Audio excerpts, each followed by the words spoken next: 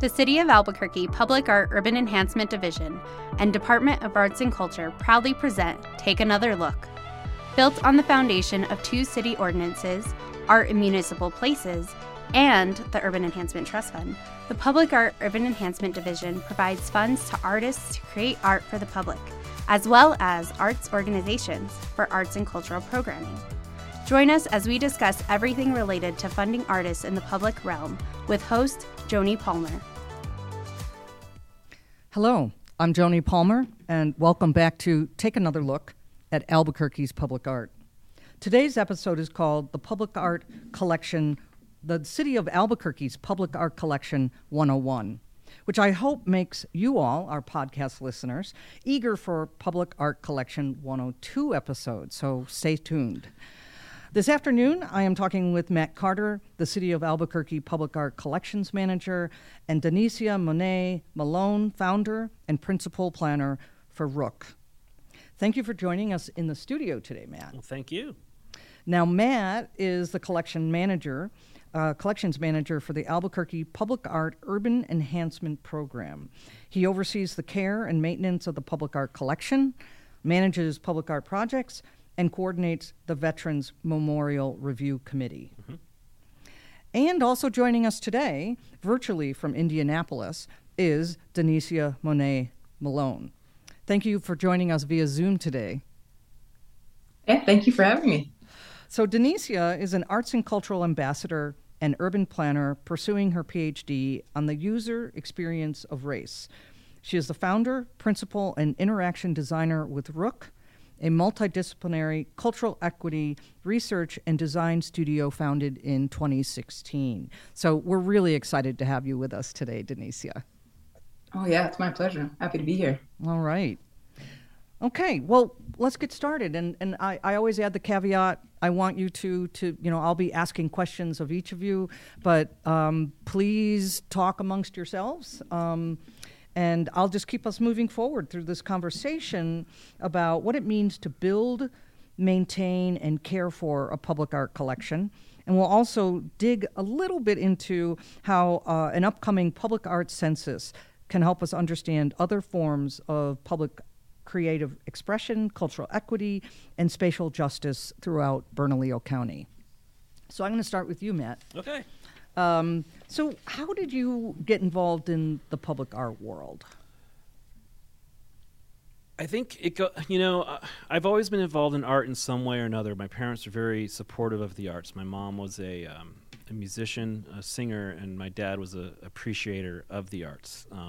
He worked in corporate America. But even in a young age, I think going to museums and going and experiencing, the cities that we were living in and what it had to offer was probably my earliest memories of that. But, jumping forward to when I was in college, I worked with an artist at the university I was going to. He was one of my professors, and he was commissioned to do a couple pieces on the campus that I went to school with. And so I was exposed to public art from the making side of it. Oh, cool. And from the very beginning, from the concept design to placemaking to, then the installation and just making it all happen. And then many years later, moving to Albuquerque and seeing all the art that Albuquerque had, being exposed to how a city really has embraced public art, was probably my, introduction and or diving into it with both feet was really when I moved to Albuquerque. Oh, okay. So how long have you been with the city here at City of Albuquerque? I've been with the city for 18 years now, but I've been with public art for 15 of those 18 years. The first 3 years I was working within the museum system. So I worked for the Bloom Museum, and I also worked for the Albuquerque Museum of Art and History. And so how did you come to the public art program from the museum side of things? There was a job opening, and I really just applied for the job. Right. I knew the previous collections manager. He would come over to the museum a lot, and because there were some public art works on the museum property, and he would check on it and some things. So I met my former colleague that way, and kind of said, hey, there's a position opening up, and I just applied for it. And then when I joined, there was only 3 of us with the program. So and we've grown since then. So now there's what, like a handful of you? Like There's 8 of us now. Oh, right. So there's 7 of us, and then we have a contractor, so that makes eight of us that are kind of diving deep in and with both feet. And like I said, and all of us have different roles and different experiences that we bring to the table. And so are you, who else on your staff helps you with the public art collection in terms of your very particular role, or is that you? It's we're in the early days we were in everybody's projects, when it was just the 3 of us, and in some ways it's still the same. We kind of riff off of each other. It's like, oh, this is coming up or this happened. They let me know that something happens. And then I have a whole crew of contractors that I work with that actually go out and do whatever we might need to have done that might have happened, or just the basic maintenance of things. Okay. But we're kind of, I think it's, even though there's 8 of us, we're still in each other's projects in some ways, and we're still sitting around the table every Monday kind of saying, this is what's going on, I need help with this, or this has come up, any ideas. So it's very much about the collaboration and the team environment and working together. Yeah, so no silos there. No, not really. Yeah, I mean, I do a lot of the installation work and overseeing of the City Hall installations, as well as the other city facilities when it comes to installing public art with a contract with one of our contractors, vendors.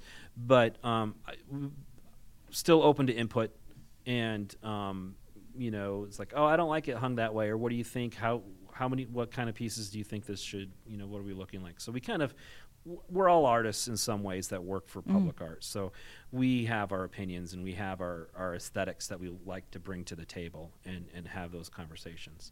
Well, so and this gets me to another one of my questions for you is, what does it mean to care for public art? The Public Art Collection, and maybe provide us with a couple examples? Sure. Well, sometimes it's reactionary.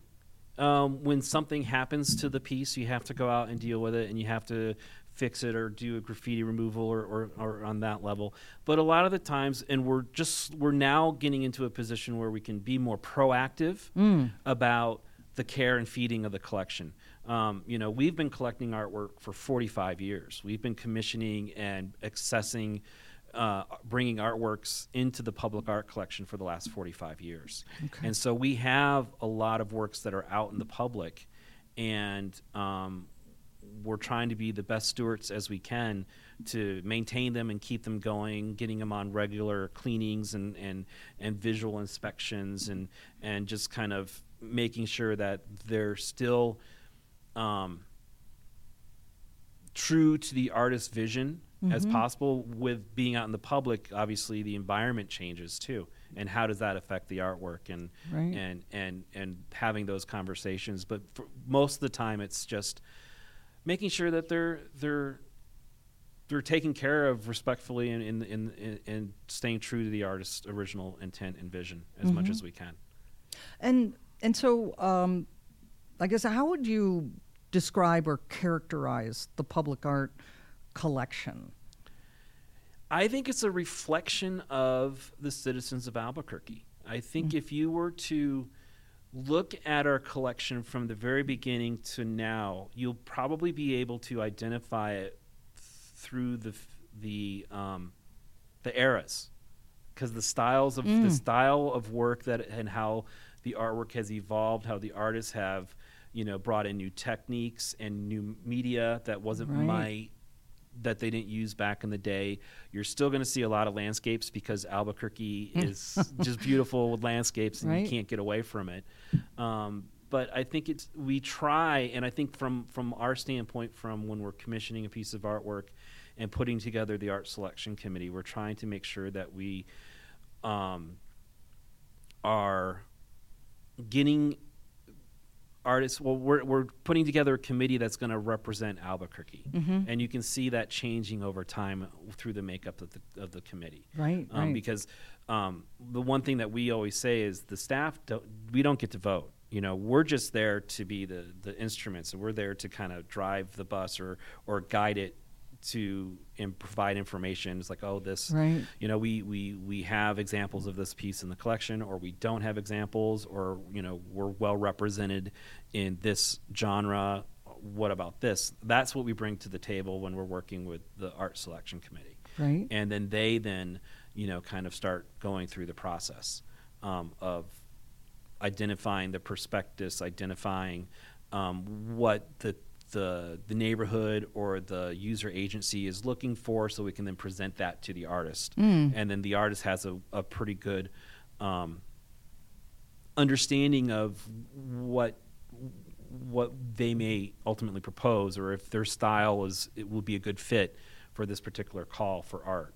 Right. Yeah. Well, we'll probably dig into that a little bit in a future episode to help people understand how is art selected. Because it sounds like it's a pretty extensive process. It is. A bunch of different people who are involved. It is. Well, I'm going to ask you one more question. Sure. And and we touched on this in the last episode about the ordinance.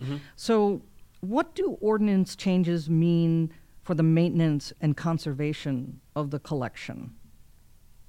Well, what it means is that there's been some very significant ordinance changes over the years, which have allowed us to, the most recent ones where we were allowed to, we expanded what is public art through digital artwork and temporary artwork. Okay. So which that ordinance changed allowed us to basically reach out to other artists that we weren't able to really work with in the past. And you know, because there's a whole, you know, public art has evolved if you look at the public art field and what's happening in public art. You know, there's still a lot of bronze people, there's still a lot of traditional works that cities and states still commission, but there's also a whole handful of artists that are out there that are working other media. And Denise, we're going to get into that in a couple minutes about your definition of public art. Yeah. So it allows us to work with a different group of artists that we might not be able to work with in the past. And then with the temporary aspect of it, it's really about event-based, and it's about getting the community engaged in something at that particular time. And it might, and if you were to commission something for that time period and then that event goes away and that piece stays there, it's going to be different. Right. And so it's about it living in someone's mind and experiences and living on in that way. Right. And then the other aspect of the ordinance change, which is really what affects what I do, is the conservation. We recently passed our ordinance to go to 1.5%. And whereas before that ordinance change, it was 1% for art, up to 20% of that 1% was used for conservation and administrative costs. And then 80% was used for the commissioning of artwork. Right. Now we're, in some ways, a true 1% for art collection. Oh, yeah. Because we have 1% for art, and we have that other 0.5%, which is used for conservation. And like I said before, we've been commissioning and collecting artwork for the last 45 years, because we're 45 years old.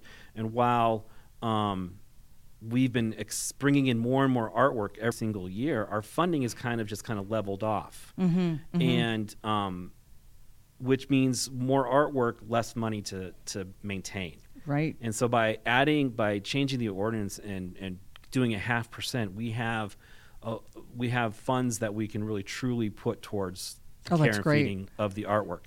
And you know, if you think about it, we have artworks now that are going on 20 years in the collection that have been in the built environment for the last 20 years. Right. And early on, when a new piece goes in, you don't really have to maintain it that much. You might have to do it once a year cleaning, you know, polishing and all that other stuff. But now, after 20 years, the sun and the environment, the weather, it's taken its toll on the material.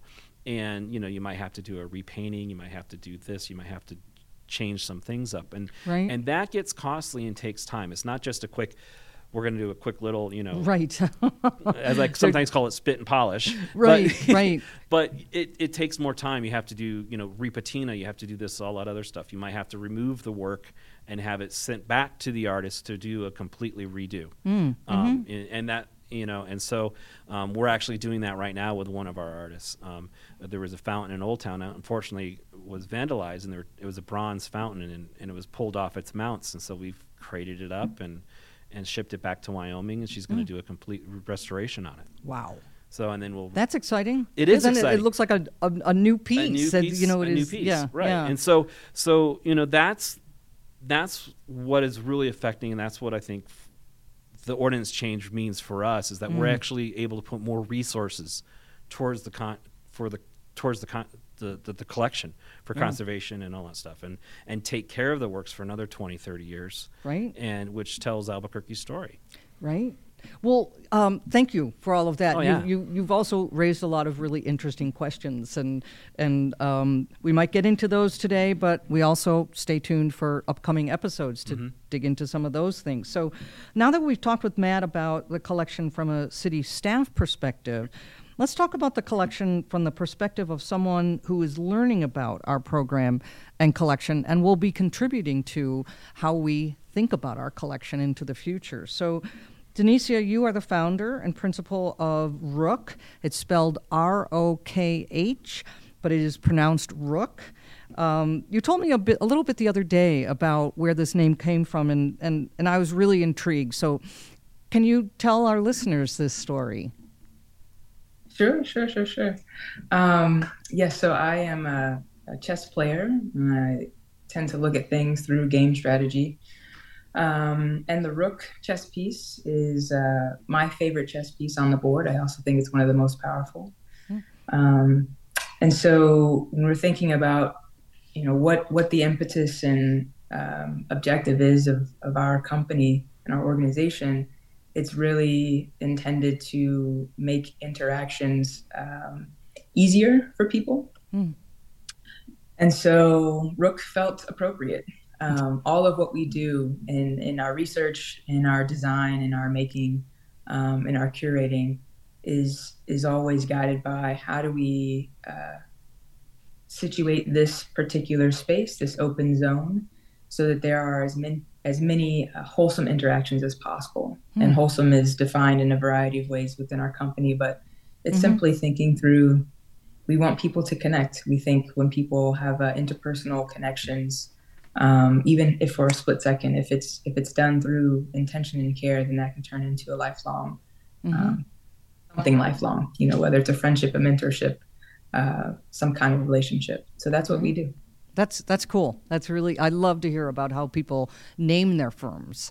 So who is part of your team? And you've just, suggested some of the things that you all do, but can you tell us a little bit about some of your projects and before we dig into why we have you here today?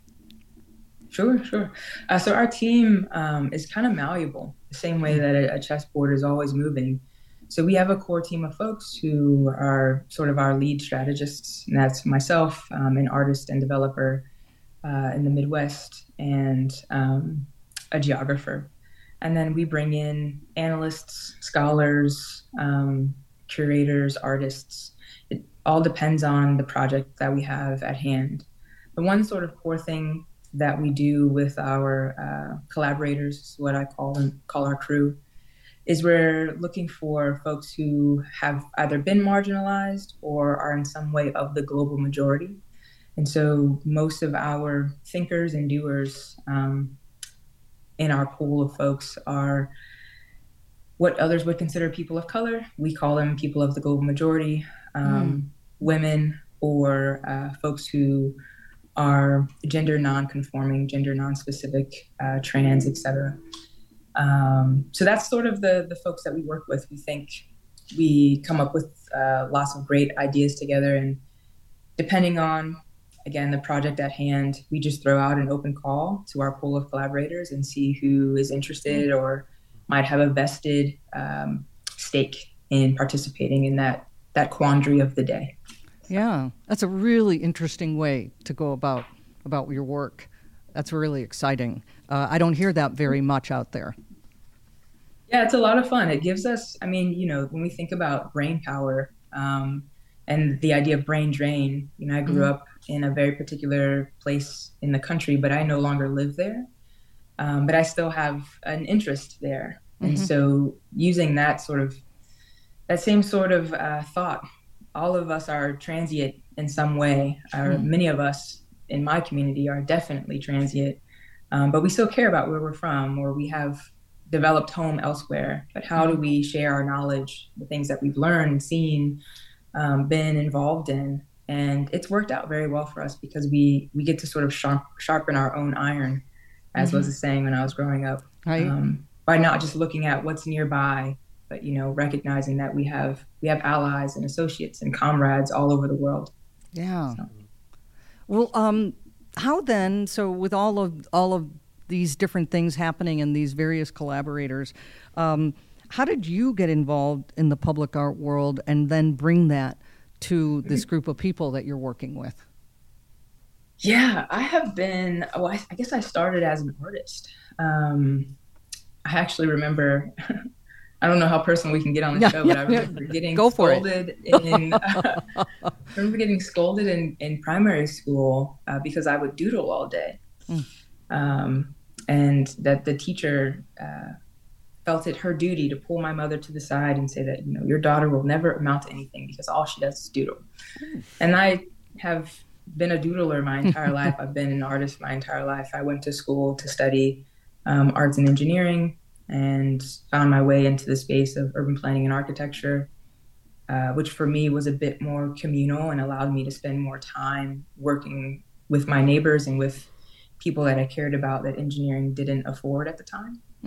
And then my career has just blossomed from there. I have a passion for public space. I have a vested interest in quality housing. And these are things just from my personal story.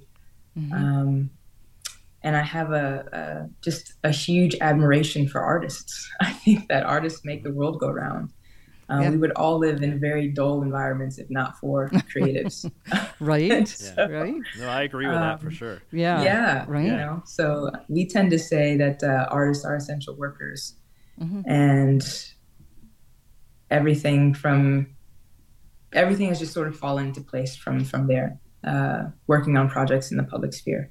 So the Public Art Census came about doing research around spatial justice, being very taken and affected by the brutality that was happening the last 5 to 7 years as I was sort of emerging through my studies and scholarship. And I was just noticing a correlation between the places and spaces that my community lives in. I come from a diasporic community, and the built environment around them and what that environment was saying, either in honor of our bodies or in, to dismantle our bodies. And it's just sort of sprawled out from there. And we had a really great opportunity to write a paper about it. And that paper was picked up and resourced and shared over and over again. And we had an ally in Indianapolis who said, we're looking to do something with what you've presented here. Do you have ideas to help us with this problem? And the Public Art Census grew out of that. All right. So you all are the designers of the country's first public art census, which, is, and that was in a project in Indiana, Marion County, right? Yes. Yeah. Yeah. We started that project in 2021. We did 6 to 7 months of scouting, the entire county as well, as we're planning to do in Bernalillo. And then it took us a few months to sort of, assess our findings, analyze all of the data. And then we produced this sort of robust, interactive report for our stakeholders in Marion County, Indianapolis, as they were really focused on this idea of spatial justice and enhancing the built environment so that more people had an opportunity to enjoy public spaces, recognizing some of the things that were going on in our city as they were in other cities. We had folks who were dying from police brutality. We had folks who were being targeted in public spaces, folks who were being denied access to certain public spaces or being harassed in public spaces. And so that broader question of what does spatial equity and what does spatial justice mean and look like? And because I, again, have a vested interest in the idea of aesthetic and facade as an architect and urban planner, that's the space that I tend to interrogate.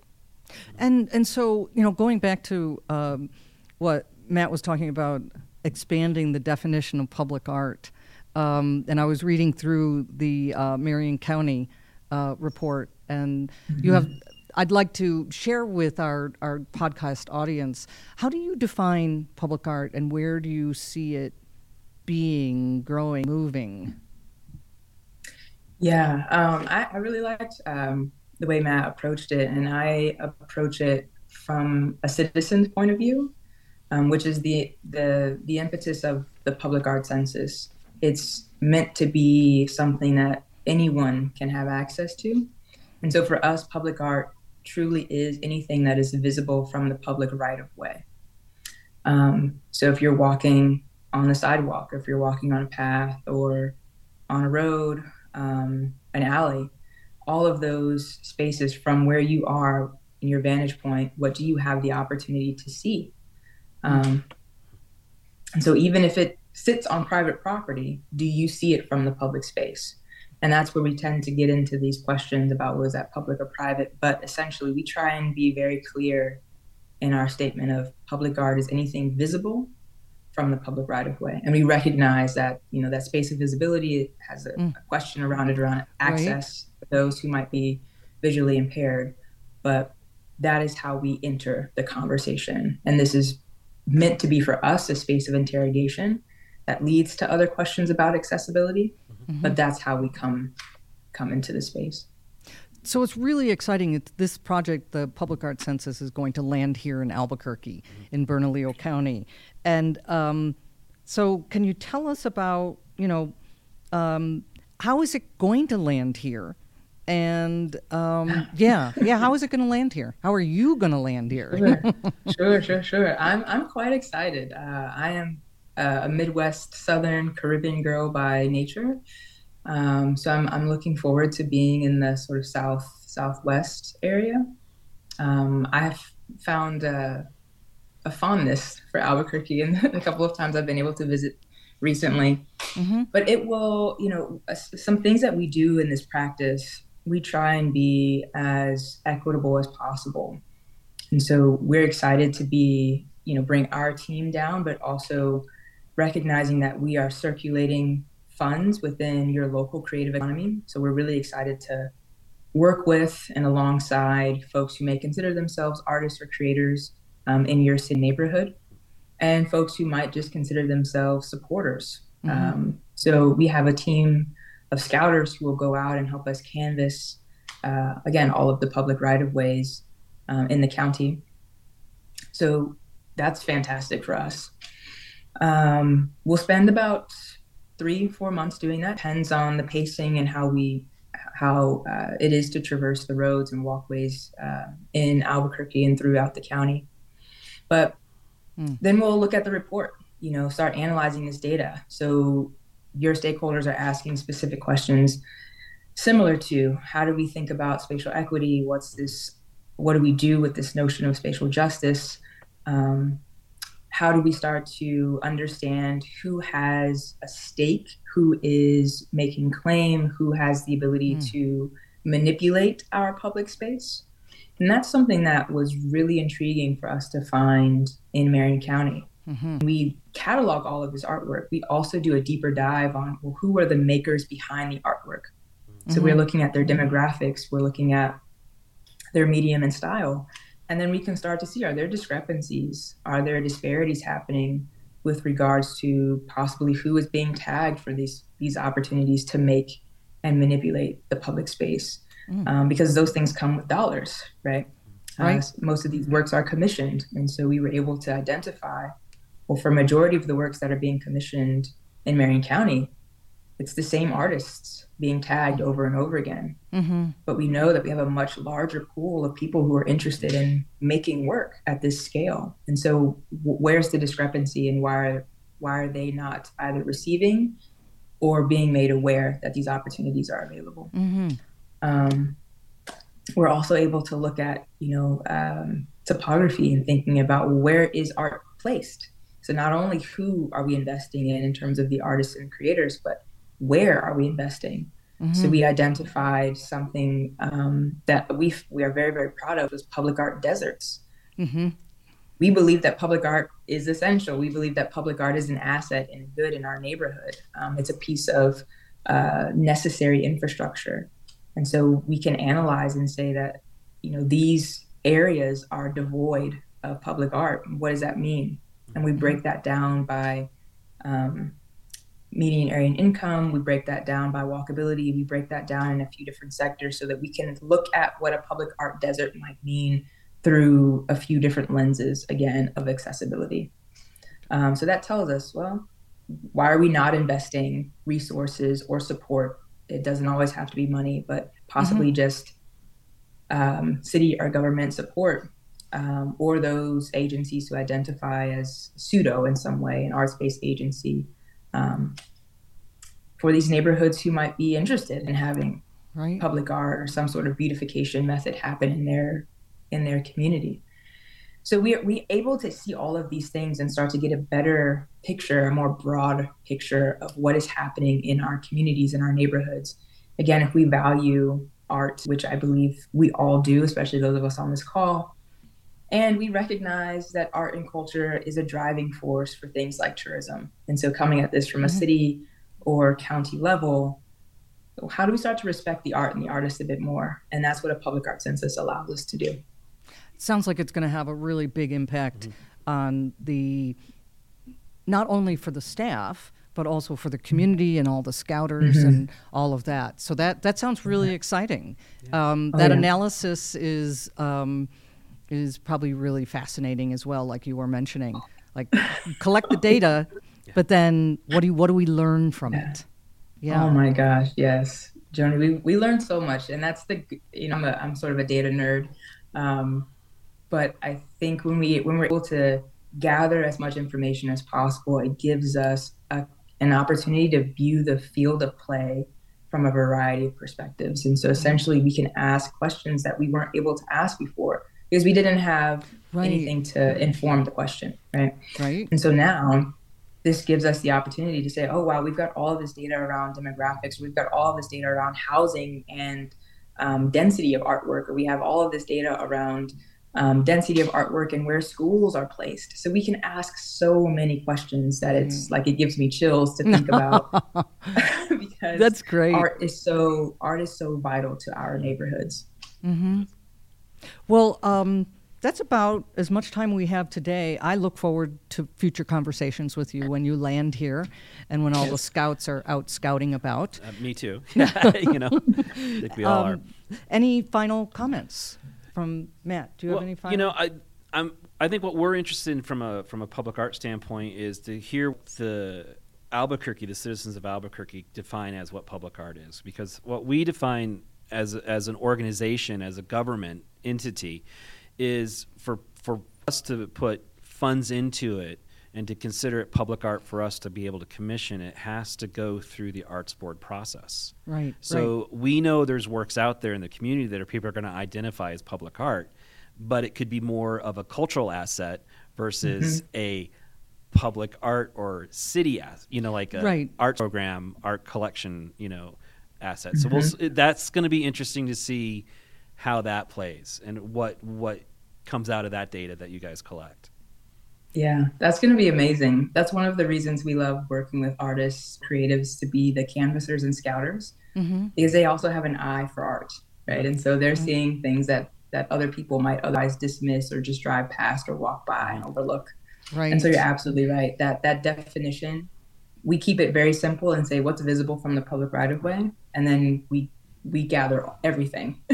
It's going to be wonderful. I think so. Well, thank you for joining us via Zoom, Danicia. It's been lovely talking with you. And Yes. thank you, Matt, for walking downstairs or upstairs or wherever your office is in this building. Well, right now it's downstairs, but we're going to be moving up to the first floor soon because we're going to be doing a first floor gallery called Gallery 1, which is going to be, we're really excited about that too. So we're going to have a gallery here in City Hall that we can bring artwork to, bring in art as well as display more. So we're that's excited exciting. about that. Yeah, lots of big things happening here. Yes. So, well, thank you again, and thanks to all our listeners for tuning in today. But I bet you're all asking a few questions. One, how can I learn more about the Public Art Census so that I'm prepared for when it lands here in Albuquerque? So you might want to start by learning more about Danicia and her team by going to www.rokh.co. If you're interested in learning more about a completed Public Art Census, Danicia and her team have provided a downloadable PDF of their Marion County, Indiana Public Art Census. It's on their website. You can find it by clicking on the Public Art Census tab on their website, and it definitely is worth a read. I'm enjoying reading it. Fascinating stuff. So this has been a great conversation, and we have more conversations coming up in upcoming episodes. So our next episode will be released on Wednesday, the 8th of November. We will be talking about the big changes that are happening, as Matt noted about the gallery that is coming into City Hall. These big changes that are happening in the city's public art program. A teaser, we are going to be talking about the big budget, think the extra 0.5%, that the staff is very excited about working with come 2024. So thanks for listening. We hope that after you've listened to this podcast, that you will take another look at Albuquerque's public art. Thanks for listening. To learn more about the Albuquerque Public Art Program, the Public Art Collection, opportunities for artists, and so much more, visit cabq.gov/publicart. To learn more about the Urban Enhancement Trust Fund, visit cabq.gov/UETF. Tune in next time to take another look at the City of Albuquerque Public Art Urban Enhancement Division.